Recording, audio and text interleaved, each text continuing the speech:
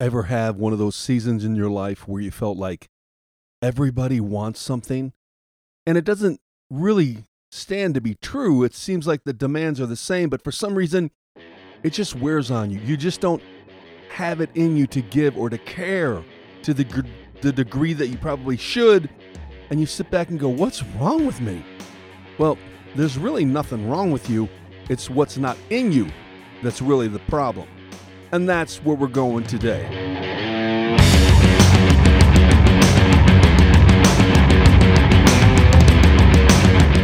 Wake the faith up, Slayer. Garth Ekman, David Alliance. It's a Friday.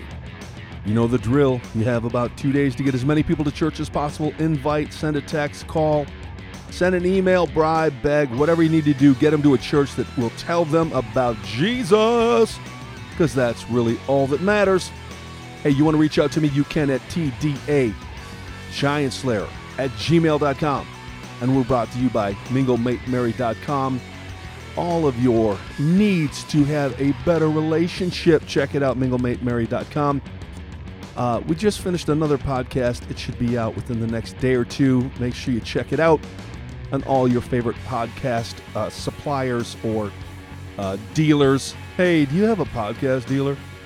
I'm a Podbean and an iTunes guy, but hey, check it out. So I had an interesting conversation the other day, and I'll get to it in a second, but it made me think about the fact that we all have certain mental needs that we sometimes just can't live up to it or give anymore. There's a thing called empathy depletion, which means you just can't care anymore. Like, there are so many causes to give to care about, to think about, to worry about, whether it's saving the trees or whatever it is. It's like when the Sarah McLachlan commercial comes on about the animals, and I love animals, but sometimes you just, one more commercial, you're like, I love animals, but I don't care anymore. And there's even a thing called ego depletion, where you feel so drained, you don't feel like you have the confidence that you used to have, and you just can't put your finger on it. You're just depleted. There's mental fortitude depletion, where you have the strength to take on a task, but over time, it's like it's draining just to open up your mail. Well, there have been numerous tests that have proven that our minds have, well, you should say a gas tank, I guess, and we can quickly drain our energy in any of these areas, including spiritual, when using too much of one area and not learning how to fill up those tanks. In fact, fill them up on a regular basis. Now, again, the reason why this hits me between the eyes is because of this conversation I had with a man in our church. He started coming due to one of our permit to carry classes, and he had recently given his heart to Christ. Man, he had an amazing testimony. I can't get completely into it, but he was instantly delivered from alcohol and porn addiction, but admitted that there still seemed to be just more he was missing. So he decided at one point, I'm just going to quit filling my mind with anything other than Scripture. And he admitted, I'm not good at reading. I have trouble reading. My brain typically starts to wander. And, if you've ever done that where you read 2 pages and you're like, I don't even know what I just read. He was kind of saying that. So because he has trouble reading, he thought, well, I'll just start pumping the audio Bible into my brain. And he admitted, he said, Pastor, I didn't even know where to start. So he asked his wife, who'd been a Christian for quite a while longer, and his question was basically this: where do I listen in the Bible to hear about the Jesus stuff? I just want to hear about Jesus. And if you're a new believer and you remember that time where you turned the Bible open and you tried to read and you're like, what am I reading? What is this about?